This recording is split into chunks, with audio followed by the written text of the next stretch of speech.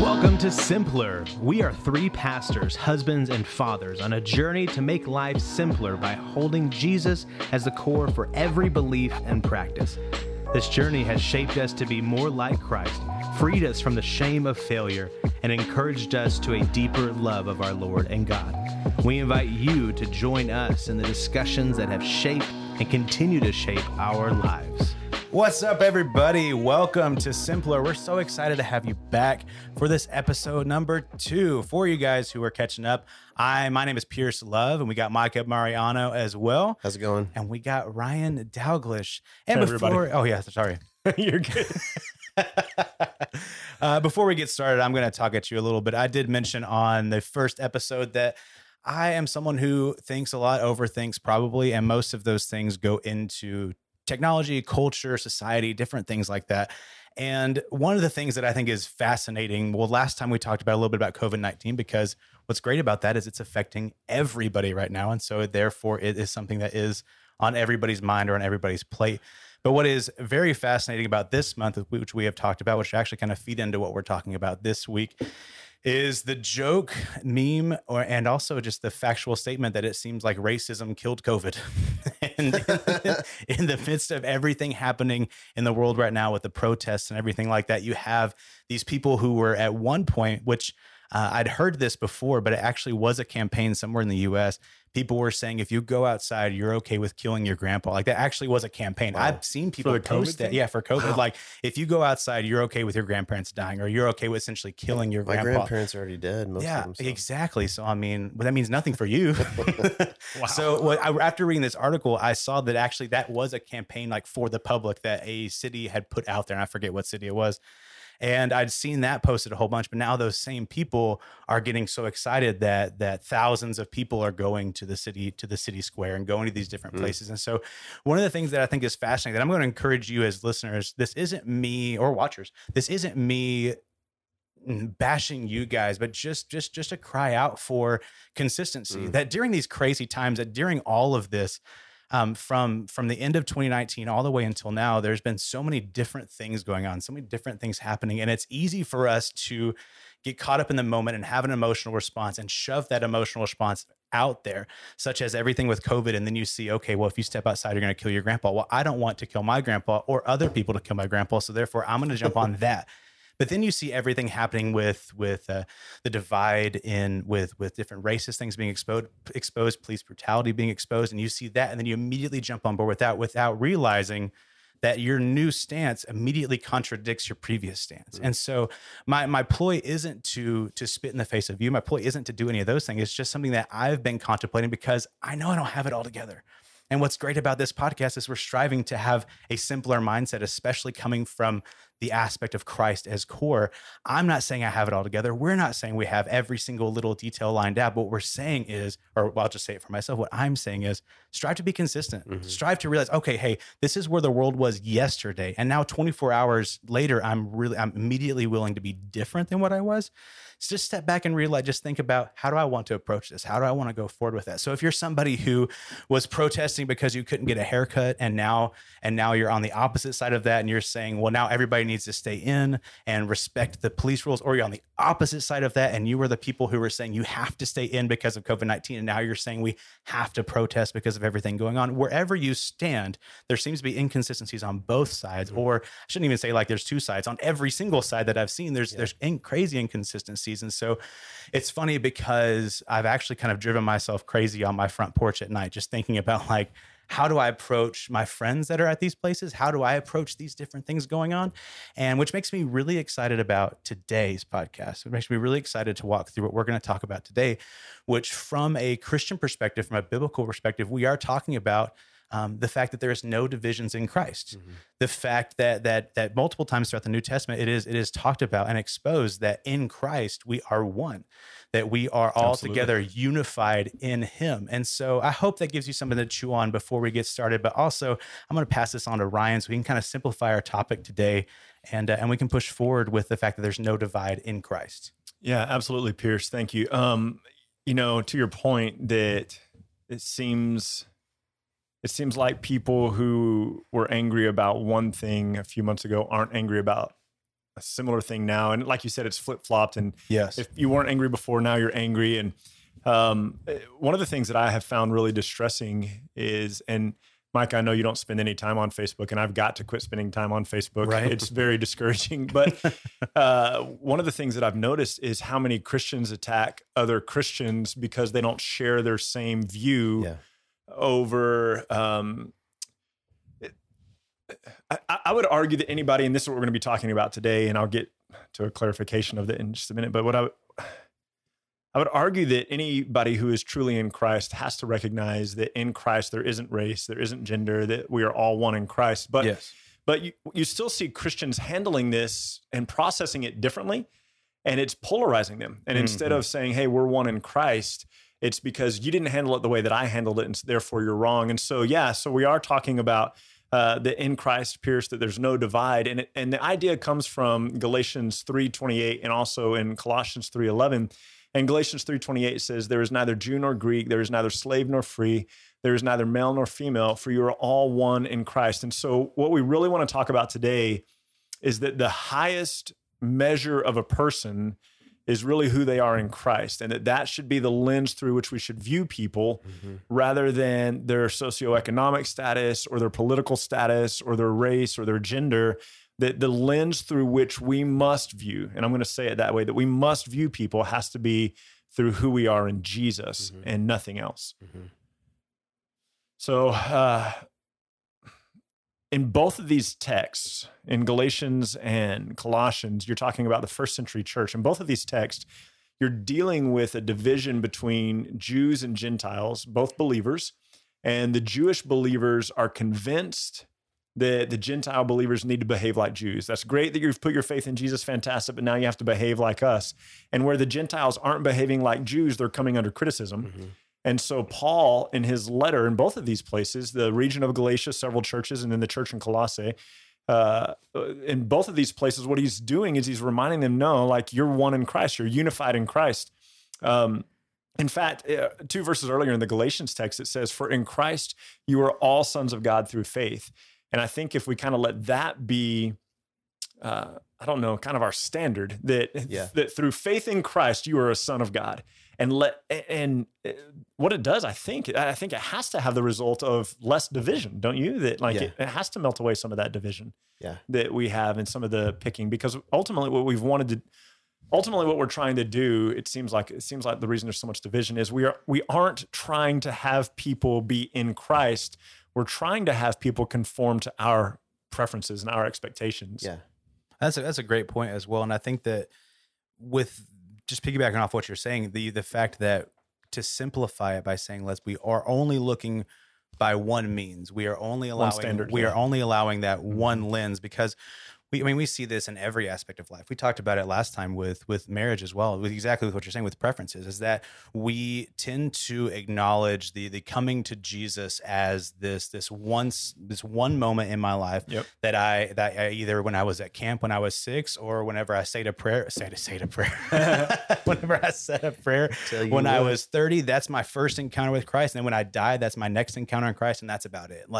And then we allow everything else to kind of be our filters before and after and during all of those things. We're going to judge you based off of everything except for your faith in Jesus. Exactly. Yeah. But it's instead of actually realizing just how monumental the gospel is for that moment, that it changes everything about us, and therefore it should change every way that we think. And that's what Paul's acknowledging. Yeah. Paul is acknowledging the power of the cross, the weight of the cross, what Christ has accomplished, how the Holy Spirit works. And he's saying you're clinging on to things that melt away. You're clinging on to things that are dying. You're clinging on to a world that means nothing. You're clinging on to something that Christ overcame even. And you're not pushing past that and realizing the truth of what Christ has done. And so what's funny is that seems so far out of reach, because what seems simple is the way that we've been conditioned our whole lives. What seems simple is to judge people by our own culture, to judge people by our preferences that we develop in our household or with our friends and family and those types of things. That's what seems simple, because that's what comes easy. But what's funny about that is that's actually 10,000 types of things. Versus coming to Christ, he says, here's the one thing. Right. So it's so much simpler to see it from the midst of Christ. And so you've acknowledged that this is one thing that is specifically within the church, does this also, I mean, we'll probably get this in a little bit. Does that also flow into how we view everybody within the church and also outside of the church? Like, how do we want to? Can we back up a little bit? Yes, let's do that. I think one of the things you might not think about when you read through Ephesians and Galatians is that he's actually having to address something that seems to be innate.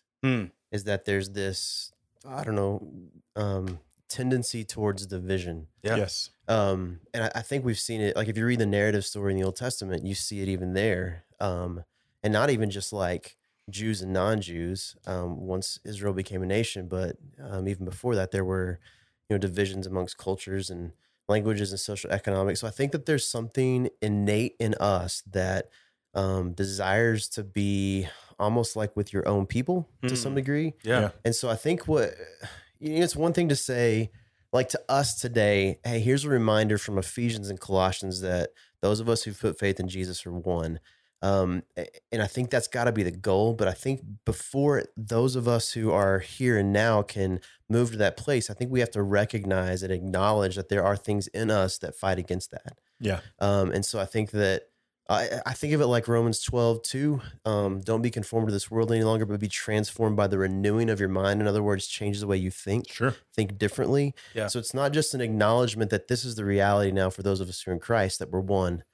That doesn't in and of itself, I think, stating that doesn't change the reality of how you think. It I've has preached, to be practice. Yes. I mean, I've preached some places and I don't know how many filters I'm going to be able to have in this conversation today as a brown man, half brown, half white. I'm as much white as I am brown, but sometimes I forget I'm either. But I've preached at some places east of San Angelo, East Texas, Louisiana, Arkansas. I'm going to be in Alabama this summer.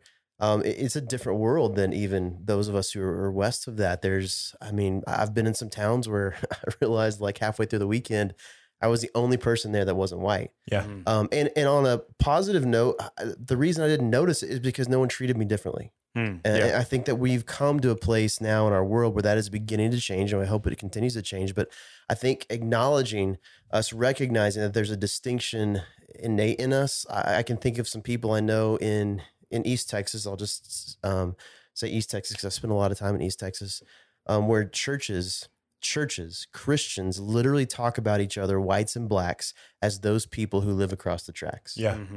And that's in their culture, is what you guys are talking about. There's an innate aspect of culture and the way you're brought up that gives us a tendency to think that way. So I think until we not just acknowledge that those of us who are in Christ are now one, but recognize that we're going to have to fight against our tendencies, our natural tendencies, then we're not going to see much change in the way that we think if we don't change the way we think before. Does that make sense? Well, that might be too. No, it totally makes sense. And I think so. The very end of Matthew 28, which I really hate calling the Great Commission. That's another podcast, another time. But if you're wondering, the editors call it the Great Commission. Anyway, it flusters me. But when he tells them there and in Acts 1 to go into all the earth, it's clear later that these apostles, these Jewish apostles, didn't believe that he meant to the Gentiles. It's clear that the Jewish apostles believed he meant to the Jews that were scattered. Right. Because, and the way we know that is because initially what they start doing is going throughout the world and going into these Jewish synagogues preaching Christ. But in Acts chapter 10, when Peter gets the chance to go to Cornelius's house, the Gentiles' house, Peter says, it's not lawful for me to be here. He tells Cornelius that, and he says, but I'm here because the Spirit told me to come. And this is Peter, like one of the close friends of Jesus, who's like, man, this isn't okay. This is weird to be here. So it's what you're talking about. Yeah. The Jewish mindset was the Gentiles are different than us.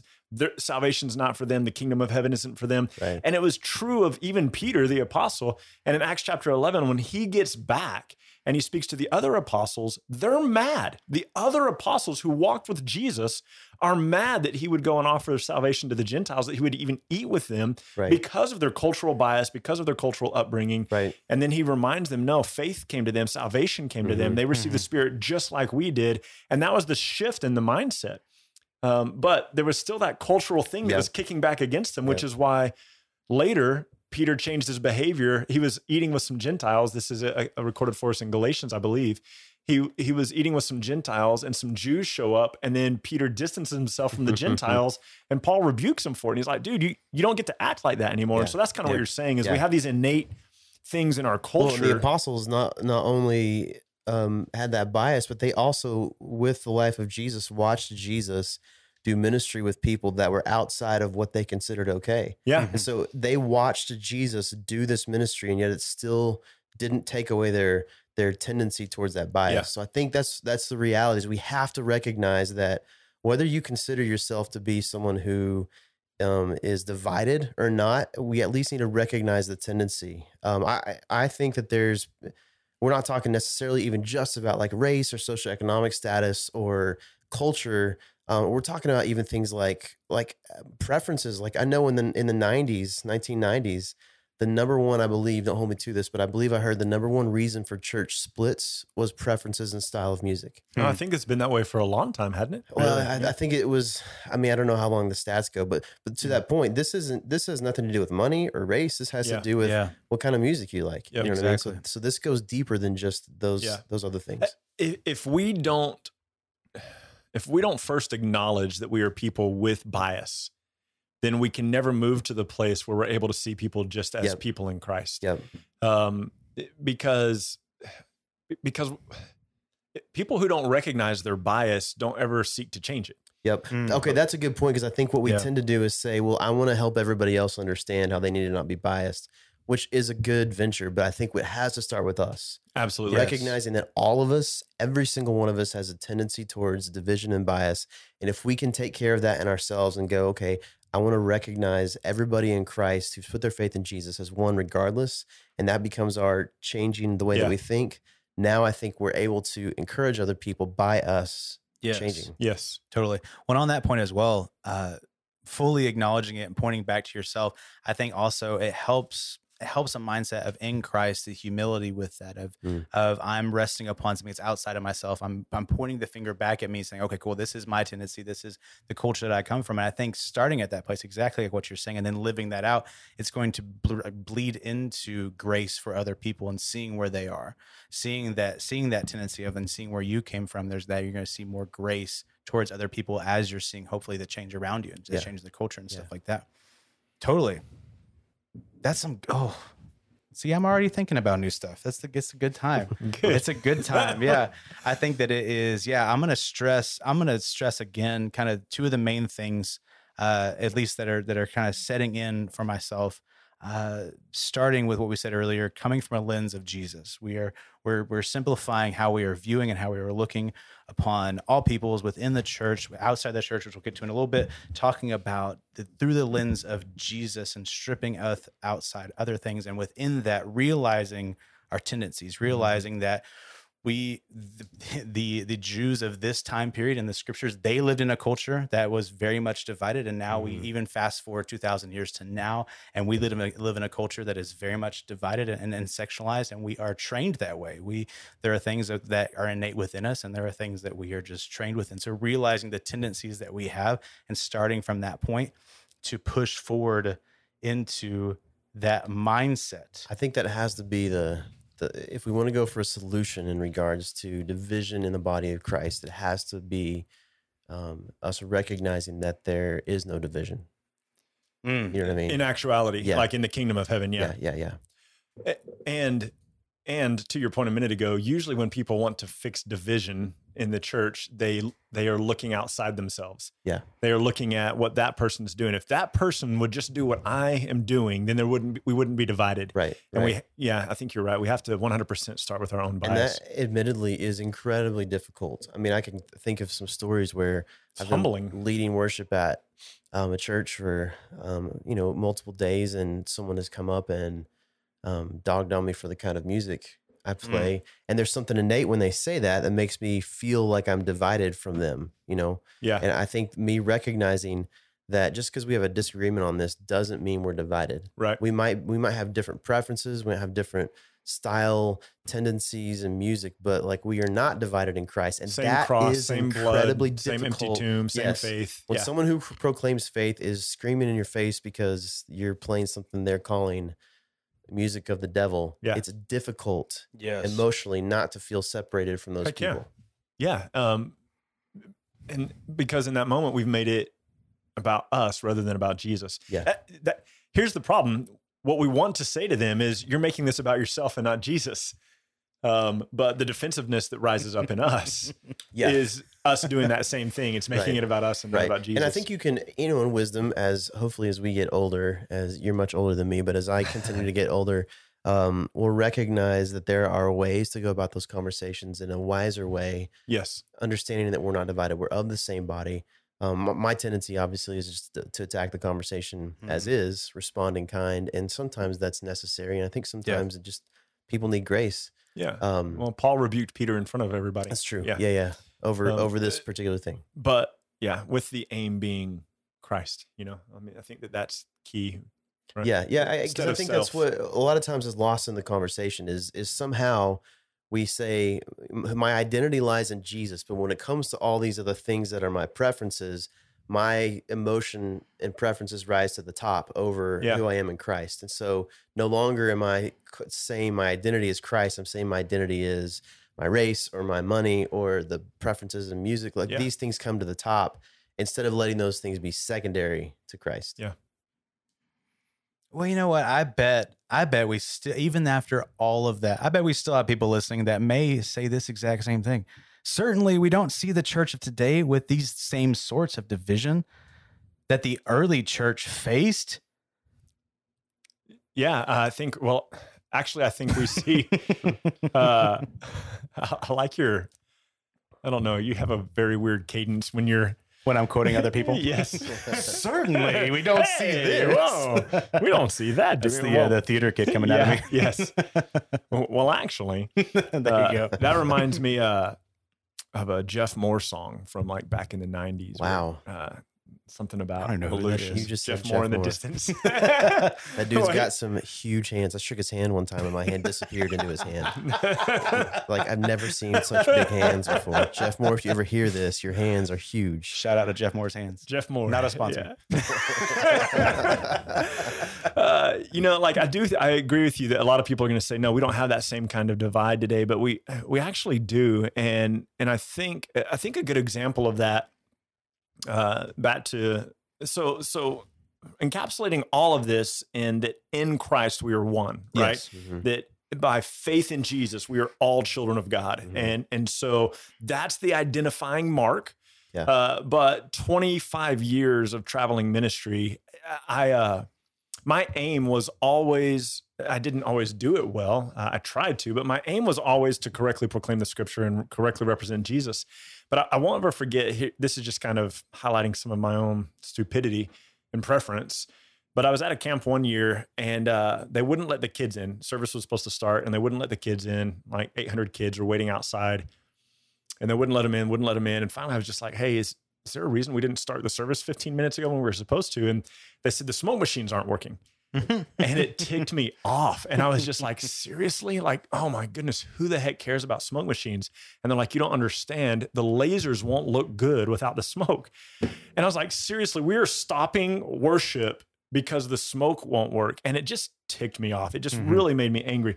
And I kind of had a bad attitude towards the leadership of that camp for the rest of the week because I'm thinking, man, you don't care about Christ. Which is wrong. Like these are people who are in Jesus. They have a different skill set than I do. They have a different vision for this than I do, but it doesn't make them different than me from the standpoint of Christ. And I allowed too many of my own petty preferences to cause division between me and someone else because ultimately they didn't have the same frame of reference that I had or the same view that I had or the same passion that I had. They had a different passion. They had a different direction that they were gifted in. And instead of allowing them to be gifted in that and letting that be a blessing, to me, it was weakness or it was stupidity. And I would measure them based on that rather than measure them based on the fact that they're forgiven and that's going to sound like they needed to be forgiven for that. They didn't, but they are in Christ, like I'm in Christ, and they are righteous and they are holy and they are loved by God. And that needed to be the thing that needed to be my reference from them. And so to your point, like different styles of music, or we've seen it with different preferences of translations, Bible translations, Yes. or how you dress or how you don't dress. We were just told last month by a friend of ours that the last time we were preaching at his church, the people were mad at me because I was wearing my Converse. And That's a good reason. They felt that it was disrespectful that I wore Converse. Like all I ever wear is Converse. What is respectful footwear though? Penny loafers? Apparently not Converse. That's right.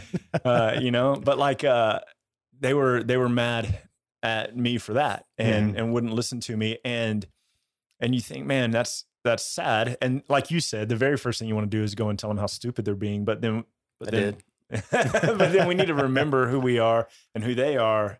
As a point with that, so the church, I know what church you're talking about. These people have done things in their church the same way for the last, 60 or 70 years. And so to the point at the beginning about some like ingrained biases, that's where that comes from. So this is ingrained. So as a not counter, but like as a catalyst to what we're talking about, I think there always needs to be this recognition that there is need to have these conversations. Yes. So 100%. what we're not saying by any means is that we show grace to someone who doesn't like Ryan wearing Converse when he preaches, so much so that we never have the conversation. Yeah. What we're saying is we don't bash them, we don't dog them. They are part of us if they proclaim faith in Jesus. But we are willing to have that conversation. Advance the dialogue. Yes. Like there has to be that. Yes. Because to be honest, those things can come in contradiction to the gospel. Yes. So if I know this church and I know that if one of the things I've heard their former pastors say is that they have such an incredible outreach to all these kids in the area that are, low income kids, impoverished kids, but their people in the church don't want to bring those kids into the services because they don't think that they should be there because they don't have the right clothes. Yeah, which is so sad. that's a hindrance to the gospel. That is So I think we have to have wisdom in how we handle these things. It can't just be I'm gracious, I'm just going to let it go. We have to recognize I'm one with these people, and that also causes me frustration because the goal is always the gospel and never preference. Yeah, and I think that if we'll keep that in mind, I mean, it all is going to come down to the motive of the heart. Absolutely. And so if the reason that I'm wanting to correct this in somebody is because I don't like it, then that's the wrong approach. Yes, I'm forgetting that they're one in Christ with me. And so probably what I need to do is take a beat, take a day, process it, and remind myself who they are in Christ, and then be able to go to them and have a conversation rather than bash them or undermine them or whatever. But yeah, I agree with you 100%. Because the goals change. The goal is to be like Jesus. Yeah. Yeah. And so when we talk about change, that's the trajectory, right? That's the direction. And so it can't be something, listen, if we're convinced of something as truth in Jesus, then we need to be able to talk about that. Mm-hmm. But we also need to be teachable, recognizing our own biases.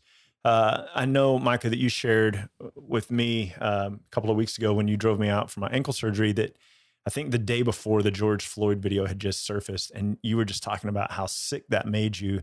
And we were talking a lot about this verse from Galatians that racism, that this kind of separatist view of people over preference, over skin color, over where we live, over our houses, our schools, whatever, that this has zero place in the kingdom of heaven.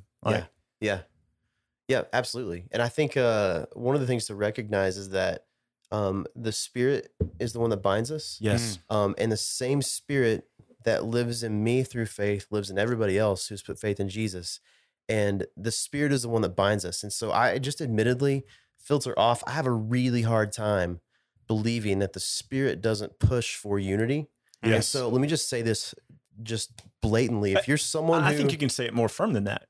The Spirit pushes us to unity. Absolutely. And so if you're someone who is totally okay with racism, you're totally okay with disunity, I don't know. Like, my question for you would be like, have you put your faith in Jesus? I'm not trying to cause people to doubt their salvation, but I've been on the road and doing ministry long enough to know that there are people who think that they have put faith in Jesus because they walked down an aisle and said a prayer. Yeah. And listen, some mystical witchcraft prayer, doesn't save you. Don't apologize. Yeah. It doesn't save you if you haven't actually believed God's promise of salvation. Yes. That was for us, that Jesus bore our sin on the cross, that he went to the grave with our sin, and then 3 days later he conquered it in his resurrection, and that he's the fulfillment of God's promise of redemption, that he's a savior. And I believe it. I believe that he's God. I believe that God is all the things the Bible. That's what saves us. That's faith. Just because I repeated a prayer after somebody going down the aisle at a camp or a worship service doesn't make me saved. And so there's a lot of people who are walking around the world, specifically the United States of America, who call themselves Christian, who've never put faith in Jesus. And what drives me nuts, to be honest,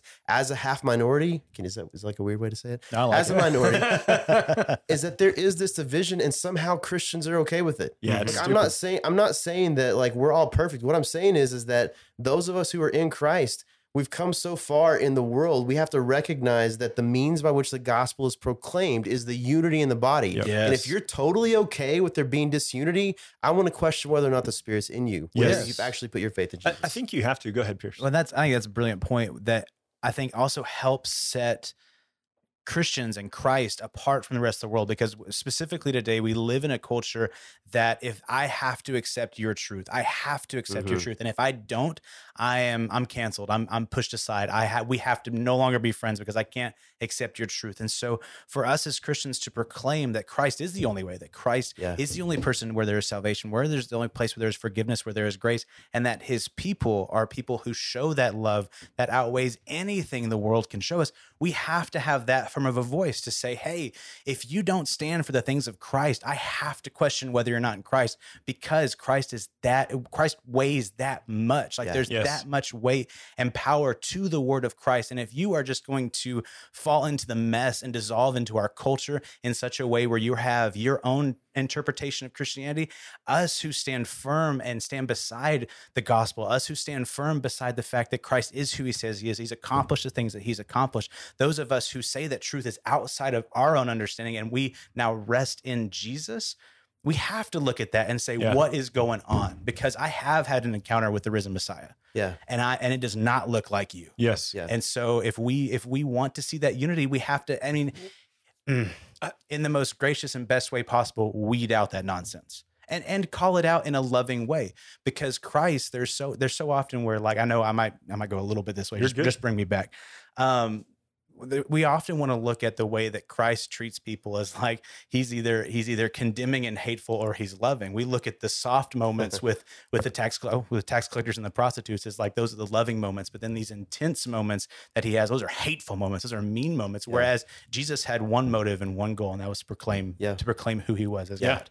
And in the way that looked different, but the goal and the motive was always the same. Yeah, people forget that the prodigal son story is probably more a plea for the Pharisees to put their faith in him than it is to talk about a wayward son. Yes, I think it's so like Jesus is crying out for the teachers of the law and these marginalized people, for all of them together to put their faith in him as Messiah. Yes. All of them. Exactly. Well, you said that you have a hard time believing, Micah, that the Spirit isn't moving people to unity. Mm-hmm. So in John 16, it's the last night of the life of Christ. John, the last half of the book of John nearly deals with the last little few days of Jesus's life. And in John 16, he says that the Spirit's going to come and he's going to guide you into all truth. He's going to remind you of everything that I said. And then in John 17, Jesus prays in the Garden of Gethsemane. And one of the things that he prays multiple times, he says it about 3 times in the text. Mm-hmm. He says, I pray that the church, he doesn't say church, I'm adding that, I'm sorry. He says, I pray that they would be one. So speaking of those who would put faith in him, I pray that they would be one, even as you and I are one. And he's praying that to the Father. And so there is a unity that Jesus has with the Father. Jesus has already said in an earlier chapter, he said that he and the Father are never separated. Yeah. He says in John 14, if you've seen me, you've seen the Father, for I and the Father are one. That can't be undone. Mm-hmm. And so the unity that Jesus is praying for the church is the same unity that he and the Father share. Right. Yes. And so for the church to signify something less than that, I think we have to, even more strongly than we've been saying, say that that's not church. That's not the church. Because in 1 John, he says that if you say you love God, but you don't love the brethren, those that belong to Christ, he goes, you don't love God. You don't even know God. Mm-hmm. And so he says, you cannot love God whom you have not seen if you don't love your brother whom you have seen. And so if there is a racial divide, back to Galatians 3, if there is a racial divide, if we're divided over people because of economics, as you mentioned earlier, if we're divided, we haven't talked about this very much, but if we're divided with people over gender, then that is not of Christ. And I think you could make a really good case, granted that people need to mature and that we are growing and that we are learning, but I think you can make a really good case that if that's consistent in you, the scripture says you don't know God. Yeah. I mean, I think that there's always like we said earlier, the ingrained ideas from our upbringing or our culture. And so obviously there's some grace in that conversation as well. I think what we're saying is if just maybe as an encouragement to you, if you're someone who is totally okay with the division, then maybe what you should question is, have I actually put my faith in Jesus? Because it seems like all these things are pointing towards unity. What Jesus is praying, what the Spirit's doing is pointing towards unity. That's the direction. And so like, I think that what I've noticed, that just to be honest, like in me, is I feel conviction at times when I find myself putting a divide between me and someone else. Yes. I sense that. And I think that, I'm not saying that needs to be that way for everybody, but I assume it probably is, because it's this, I don't think that's me wanting to change. Because I don't think that's innate in me, is wanting to change. I think that's the Spirit moving me to a place where I recognize I have to be one with these people, even if we disagree over these things. And to your point about, just make a point about gender for a moment. We actually, funny story, had a buddy in our small group a couple years ago. That's a few years ago. We were talking about us being one in Christ and there not being Jew or Greek, male or female. And he goes, wait. You mean that there's not males or females anymore? And we're like, no. I mean, we're all one in Christ. He goes, wait. Like there's no more males and no more females. We're like, no, bro. There's still men and women, like males and females in physical form. There's just no distinction. Yeah. So he was like so confused about that. But I think that one of the conversations that's happened of late is like, you know, this idea of like where to women's role play in Christian culture, specifically within leadership in the church. And you know what I don't hear very often in that conversation when I hear people talk about it is I don't hear the gospel. Yes. I don't hear this idea of oneness. We talked about marriage in our last podcast episode in Ephesians 5. It's funny that the idea of how husband and wife are put together and how they act with one another is totally to paint the picture of Jesus and his relationship with the body of Christ. And so this is how God has set us up, is that we all have these roles. 1 Corinthians talks about gifts and how the Spirit gives gifts as he sees fit. Right. And so the gifts are meant to be a proponent of oneness in the body. He says, if everybody was an eye, where would the sense of hearing be? Where would the sense of smell be? And so I think that what I rarely hear in the conversation of things like race, of things like gender inequality, is the gospel amongst Christians. I hear too much rhetoric from outside the Bible and not enough gospel-centered mindset. Can I just say something to you, men? If you're gospel-centered, then your view of your wife and your view of women is that you're all the same in Christ. They are not less. If you view women less, then you are an ignorant person in regards to who God is. And at the least. Yeah. And so it doesn't mean you have to, I mean, maybe you had a terrible mother, or maybe you had like an awful girlfriend at one point, or maybe your wife was terrible and you have an emotional stigma one way or the other, men or women, towards each other. But that can't create a divide. If our emotions and our preferences supersede the gospel, we're not being good proclaimers of the gospel. Let me ask you a question. I really would rather you speak on it than Pierce or myself. Wow, thanks. Yeah. I don't want to hear any more from you, Pierce. That's right. You're done. At lunch the other day, we were talking a little bit about this, and we were talking about how we as believers should treat fellow believers. But then you brought up the idea that if we're going to deal with race issues within the church and we're going to show people love, that we can't break down racial barriers within the church without also doing that outside the church. Will you speak to that a little bit? Yeah, I think that, I mean, I don't know if we can make this case like from a particular text in the scripture, but the thought I had was that if I'm saying within the body of Christ, I recognize that those who put faith in Jesus are one. In other words, now I don't have, for example, like a racial mindset, and there's no division of race, then it would be counteractive to that statement if I then go to people who are not part of the church and say, I don't like you because you're not the same color I am. I don't think that it doesn't reflect the same heart. It seems fake. It seems inconsistent, dishonest. And so, I think I said something when I preached at the 456 a few weeks ago. This was right after I think the George Floyd situation had happened. I said that my opinion is I don't think people need to hear our opinions. I think what they need to hear is the gospel. Yes. And by no means am I saying don't speak out about what you think. What I'm saying is I think what happens more times than not is that Christians talk about their political viewpoint, they talk about their racial viewpoint, they talk about their economic viewpoint, which all of those are important things to talk about, but those things always come before the gospel. Yes. I'll only just call some things out. Like I cannot stand, I'm probably getting in big trouble for this, but I cannot stand churches who celebrate our country on a Sunday around July 4th as if our country is God. Yeah. Like we sing songs around July 4th to our country when we gathered to worship God. Like I can't think of a bigger form of idolatry within the modern church. There's a church in Dallas Those does fireworks and okay. in their sanctuary. I don't even mind the fireworks, to be honest. The fireworks are kind of cool. like But the whole point of it is that they have come that day to celebrate our country. Listen, my dad immigrated to the United States. I'm a first generation American. I love our country. I love what we have here. I love the freedoms. I love the freedom to vote. My dad was a political activist against a dictator in the Philippines when he was growing up. And he even had a friend that was shot right next to him when they were at a rally. So my dad had experienced the oppression of a government that doesn't allow the people to be free. And so I love what we have here in the U.S., but that doesn't supersede who I am in Christ. Right. If I lived in the Philippines again, it's not under a dictator, but if I lived in a country under a dictator again, it doesn't change my identity in Christ. Right. Exactly. And so I think what we too often do as American Christians is we put our Americanism over the gospel, over who we are in Christ, or equal to at least, which is still wrong. And I think what it does is it creates a dichotomy amongst us where we're not allowed to disagree on things that are secondary. Yeah. That's the issue. We don't allow ourselves to disagree on the things that are secondary, and rather we make those things priority, make those things first. Yeah. I mean, it's we've talked about this, I know before too, that a lot of times,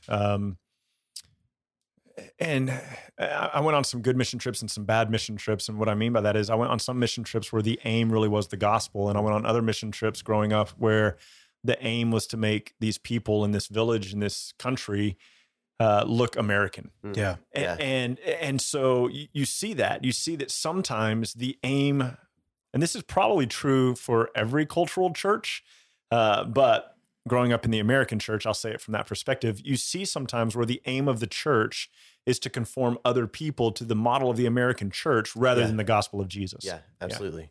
Yeah. And that's problematic. Absolutely, yeah. Yeah, because then we're saying that you're unified with us if you look like us rather than you're unified with us because of Christ. Yeah. And being able to enjoy their differences. Like I know that you've been around the world a couple of different places, and I've been to a couple of different places, and being able to worship with people in a different culture, in a different environment, with different songs and different food. And those things can be a real blessing. And being able to know that here are these people who are proclaiming Jesus like I do back home. And instead of me going, hey, they need to look more like me, we're able to be one in Christ. That's the bond. Yeah, yes. Absolutely. Absolutely. Well, I think we'll talk about this more on a next episode, but I think so much coming from that as well is an acknowledgement of, I think of the best way to say this.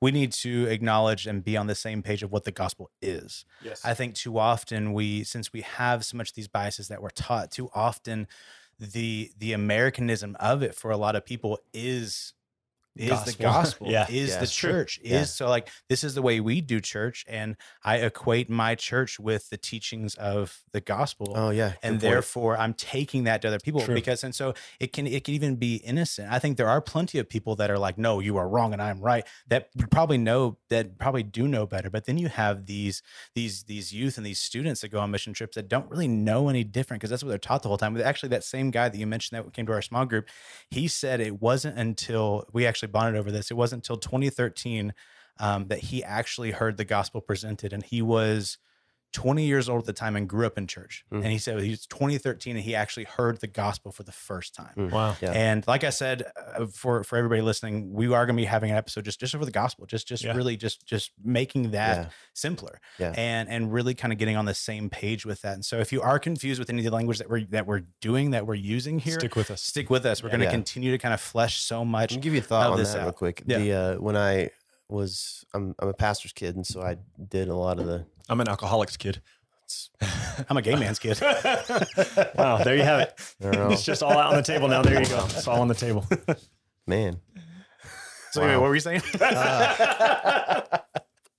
Anyway, so being at a lot of church events growing up, the one consistent thing I heard over and over again at camps and retreats. I remember we were even at this retreat place in mountains in New Mexico where my dad would do these training sessions and me and my brother would go to these like camps, if you will, for preachers' kids. So it was, 400 or 500 preachers' kids all together, which is the first time I ever was introduced to marijuana, which is Wow. Who's that? Anyways, Anyways, but the one consistent thing I would hear at all these events when I was growing up in the mid and late 90s was that if you don't do this and you don't do this, if you don't drink, if you don't have sex before you're married, if you don't listen to rock and roll, if you don't, you don't play cards, you don't gamble, there's this list of things. As long as you don't do these things, you're a good Christian kid. So this is to your point, Pierce, that my generation grew up thinking and believing, because this is what we were taught, was that as long as our life was lived a certain way, we were Christians. And you see that perpetuated now because there's a sense of morality as an equate for the gospel. Yes, for sure. And that is by no means the case. There are so many New Testament passages where Paul specifically just rails on people for thinking that their salvation comes by works or comes by morals. And so I think that maybe a shift for us has to be to recognize that morals are culturally defined. Yes. And we can't be divided over our preferences and morals either. Yes. There's someone on our staff at the 456 that smokes. I'm the only person on our staff that doesn't have a tattoo. Whoa, not because what? I don't like tattoos. I just, I don't know what I want, and I think there's a better way to spend my money. Like there's preferences, but like if we're divided over those moral things, then we've placed those in the forefront. And I think what's happened is a lot of people think they've put faith in Jesus because they're good people. Yes. And that's where you see some of the divide. And I think maybe that's why it gets me a little fired up, is there's so many people who call themselves Christians who've never actually put their faith in Jesus. And so then you get churches like that dumb church out of Kentucky that is like a racist church and like a Baptist church. Which does not represent Christianity at all. So then all these people who don't know Jesus see that as a church and they say, look how Christians are acting. Yes. And I'm like, no, that is not how Christians are acting. That's how fake Christians are acting. That's how, the greatest lie of the enemy is never the antithesis of the truth. It's something that's very close to the truth. And so that's what scares me about those kind of things, is that anytime there's an association with Christianity that isn't based on faith in Jesus as the proclaimed Messiah from the scriptures, is not truth. Mm-hmm. It's not Christianity. Well, a bit of encouragement for those listening as well. In the midst of everything going on right now with George Floyd, with Black Lives Matter, with so much going on in our nation, with the virus and stuff like that, we see that most people immediately get fired up with their own opinion or their own preferences. And one thing that I can almost guarantee at least a small percentage, if not a big percentage of the people listening to this right now, you're listening to the different points that we have said, and you're already flaring up different arguments back, even though we can't even hear you. But you're getting ready with those arguments. And an encouragement for you guys is that if you are immediately getting fired up and pushing back, saying, well, I'm not that type of person, I'm not doing this, you're further proving the point that so many of us don't have our mindsets on the gospel. You're not coming at it from a standpoint of like, let me, like we said earlier, let me really kind of look at my own preferences and look at, and am I actually doing this? Because I know I love Jesus and I know that he's convicted me in these areas, but have I actually followed through? Or man, I've never felt convicted about those areas. Instead of saying, I've never felt convicted about those areas, I've got it all together. Actually saying, man, I've never felt convicted about that. Let me actually see if I do stand for the things of Jesus. And so a huge encouragement to you guys. This, I know it's easy to look at this as three men that are married and involved in the world and all that fun stuff. Yeah. What's that? Sorry, let me rephrase it. 3 men who are individually married to and have individual families and all that fun stuff. It's easy to look at us and be like, well, those guys are just privileged. They got it all together, whatever. Like Micah said, he's a 50% minority. But it's easy to kind of push back against that. But our goal is not to separate ourselves or elevate ourselves. We are completely honest in the fact that our goal is Jesus. Yeah. And the fact that we have been, I mean, all of us here have been so humbled by Jesus, and we have so many different stories of how Jesus has humbled us and shown us His grace. I mean, we made jokes about our fathers a second ago, but the fact is that with our walk in Jesus, that has shaped so much of how we see God and how we see redemption and how we've seen grace and love. And so there's so much of that I want to encourage you guys listening or watching that reach out. If there's something that you're feeling condemned or attacked or whatever, reach out, because we don't want the conversation to end here all the time. We want to continue the conversation. This is a resource that we wanted to put out there to show that we are 3 men who have realized that we overcomplicate life day in and day out with family stuff, with routine stuff, with marriage stuff, with scripture stuff, all the just being pastors and having other jobs as well. We overcomplicate these things day in and day out. And we've realized through really diving into the word and really pursuing Jesus and pursuing community that life can be so much simpler. Yeah. And in the midst of this as well, to encourage you guys that when it comes to these divides, when it comes to divides within the church or outside the church, our goal is always Jesus. Within the church, we point people to the gospel. We say, hey, we are unified in Jesus, and we need to find a way to live that out, acknowledging your own tendencies as an individual, acknowledging the tendencies of the people around you, and through grace and love and boldness in the Spirit, exposing those things around you and being a light to that. And then with the people that are outside of the church, being a light to the gospel. Acknowledging the fact that there are so many crappy pictures painted by these churches that are doing nonsense things, saying, okay, well, that's not the way it happens. Or that's not the truth. And these people have a way louder voice. And so now I'm going to try to counteract that with the people around me that are outside of the church. I'm going to show them what the gospel is. I'm not going to allow myself to be divided Monday through Saturday and then unified on Sunday. I'm going to allow myself to have a mindset of unity and acknowledgement of Jesus's love in all aspects. That's a great point, because I think our tendency is to say, well, I see a problem, and so I need to make sure that problem's fixed, rather than it needs to be a conversation, sure. But I've never gone to that church in Dallas and said, hey, you guys shouldn't celebrate our country like you do in worship service, because what good does that do in the long run? I don't have a voice for that, but what I do have a voice for is the people within my sphere. Well, I want to, like you said, graciously proclaim that Jesus is the center, that the gospel is the center for us. Proclaiming that is the center, and I don't want it to ever be my goal to just change people in the way they think. I want my goal to be so that for people to know the gospel, and that's it. And that's it. Exactly. And I mean, those of you who are listening, watching, whatever it is, however far down the road this is, we want you to know that we believe with all of our hearts that there's a God in heaven who loves you, sent Jesus to die for your redemption, for salvation. And if you're in Christ, that's why we can say we're unified with you. Yes. Where I have been divisive in the past, I am recognizing that and seeking to fix that in me. As we were talking about earlier, recognizing our own bias. But if you are even somebody who's not a person of faith and you're sitting here and thinking that we're against you, we just really need you to know that we are not. We love you. We believe that God loves you, and our only aim is that you would know Jesus. And so whether you're in Christ, I always say to my kids that we have two kind of feelings towards people. Those who don't know Jesus, we want them to know Jesus, and those who know Jesus, we want them to know him more. Yeah.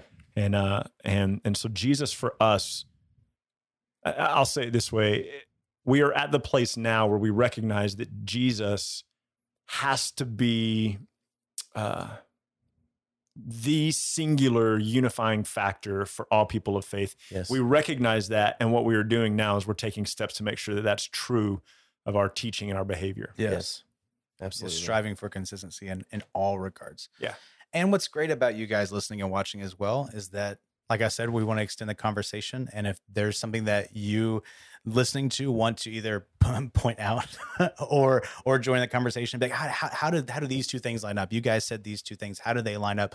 Like we said, we're striving for consistency, and we want you guys as listeners, as part of the audience, to see that same consistency in your life. And we want that consistency here. And so obviously not to pick a fight, but to say, hey, have the conversation. Let's have a conversation. And so, we are now on Apple Podcasts and Spotify and like 10 or 15 different other podcasts. So wherever you are able to leave comments on those types of things, hit us up on social media with Instagram and Facebook. Leave a message, leave a comment, and we want to talk to you guys. We want to keep that going.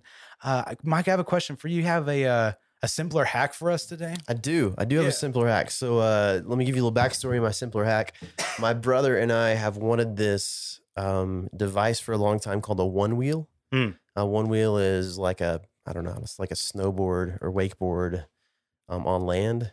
It's phenomenal. Anyways, they're kind of expensive, and so it was something that we didn't just go out and buy. I think the big ones are like $1,800 a piece to start. Then you get all the accessories. Anyways, my brother finally got a One Wheel. Had saved up, finally got a One Wheel. Dope. And was just in town visiting, and so we were riding it. My brother was showing me all the fun things you can do on it. It really does feel like you're snowboarding. Feels like you're carving through some snow. It was amazing. Anyways, my brother sent me a picture last night of his view from the ER. Oh no! Apparently, the One Wheel took a nosedive while he was going pretty fast. And he hit it hard. Anyway, so did he break anything? He did not break anything. I think he dislocated his shoulder and bruised some ribs, but he's okay. Rough. Anyways, so injuries have been on my mind. So a simpler hack for your injuries. Ready for this? Yeah. Vaseline. I learned this a long time ago from a nurse friend. So a lot of times people if you get cut and you're out in the middle of nowhere, you don't have like what's it called, Neosporin or something like that to put over your cut. If you clean it really good with regular soap, not antibacterial soap, regular soap, and if you just have chapstick or Vaseline, whatever with you, if you cover up the wound with that stuff, it accomplishes the same purpose as Neosporin by keeping the bad germs out of your cut. So simple hack today is Vaseline. Well, and everybody's grandparents have that really large jar of Vaseline with the label worn off in the medicine cabinet that's like 30 years old. Yeah. So what if people grab that? Like, Well, now we got to grab a Ziploc bag, scoop some out, keep it in our back pockets at all times. But even if you have chapstick, a lot of people carry chapstick with them. It accomplishes the same purpose. That's dope, man. That's really good. I'm going to start wiping chapstick on my cuts just because. Just to do it. You should just awkwardly do it in front of people as well. And you think I go for the lip, and they'd be like, no. It's going on my cut. Done. Well, hey, everybody. Thank you so much for listening, for watching. Tune in next month. It's like we said, we're going to dump in. Oh, wow. Yuck.